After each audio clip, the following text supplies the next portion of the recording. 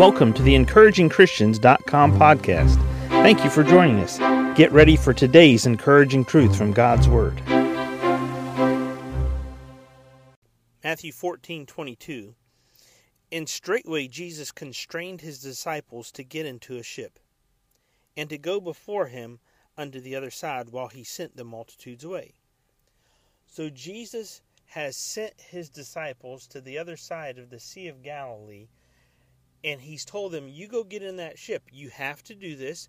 I'm telling you, I'm commanding you, you have to do this. Go get in the ship and go to the other side. And when he had sent the multitudes away, he went up into a mountain to pray, apart to pray. And when the evening was come, he was there alone.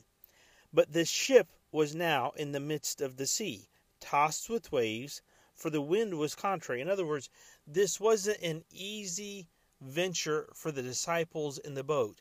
They didn't just get in the boat and row across to the other side easily with the wind moving behind their back or a very slow or steady, calm breeze. The wind was actually blowing the waves against them. The wind was contrary to them. You and I will find ourselves doing something that God tells us to do or directs us to do. When we are in the midst of the sea, when we are in the ship that Jesus constrains us to get into, and we are in the very circumstances that He has directed us towards, we will find the wind blowing contrary to us. It is not a secret. This happens in the Christian life all the time. Those guys were learning. Their faith was being tested. Their faith was being strengthened. Their physical strength, their emotional strength. The very fact that they are in a boat on the Sea of Galilee in the middle of the night, they're going across the Sea of Galilee, the wind is blowing contrary to them. These are strong, huge waves. When you're on a lake, a 3, 4, 5 foot wave blowing contrary to you and putting water over the side of the ship, that's scary, my friends, especially when it's dark at night and you can barely see any lights along the shore from any homes that might be over that way. You're out in the middle of the dark, and this is the fourth watch of the night.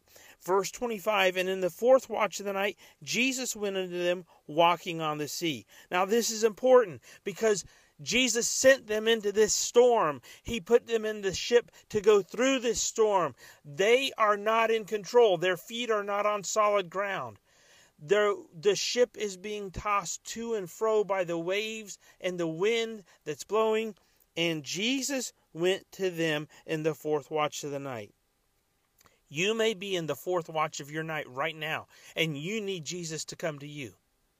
How did the disciples respond when they saw Jesus? It's a ghost. It's not real. It's not God. God has forsaken us, and He's sending a ghost after us. But that wasn't true. It was Jesus. And when He got a little bit closer, not only was their faith in Him through the physical storm tested, but their spiritual faith in Him was tested as well. And Jesus said unto them, verse 27, Be of good cheer, it is I, be not afraid. And Peter answered him and said, Lord, if it be thou, bid me come unto thee on the water. And he said, Come. And when Peter was come down out of the ship, he walked on the water to go to Jesus.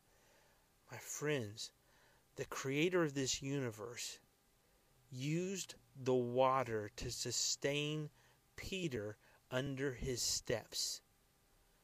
Peter's body was not so buoyant he just floated on the water, because when he took his eyes off of Jesus, he sunk like a stone, just like his name, Peter. But Jesus sustained Peter on top of the water through Peter's faith. You're in a storm. It's the darkest part of the night. It's the fourth watch of the night. Look for Jesus to come to you. Jesus always meets us where we're at. That is one thing that you will know. Jesus loves you. Jesus cares about you. And He meets every one of us right where we are. whatever your storm, whatever you're going through, look for Jesus. He's coming to you, and He is going to sustain you. Thank you for joining us today for the EncouragingChristians.com podcast. Please explore our website for more encouraging truths from God's Word.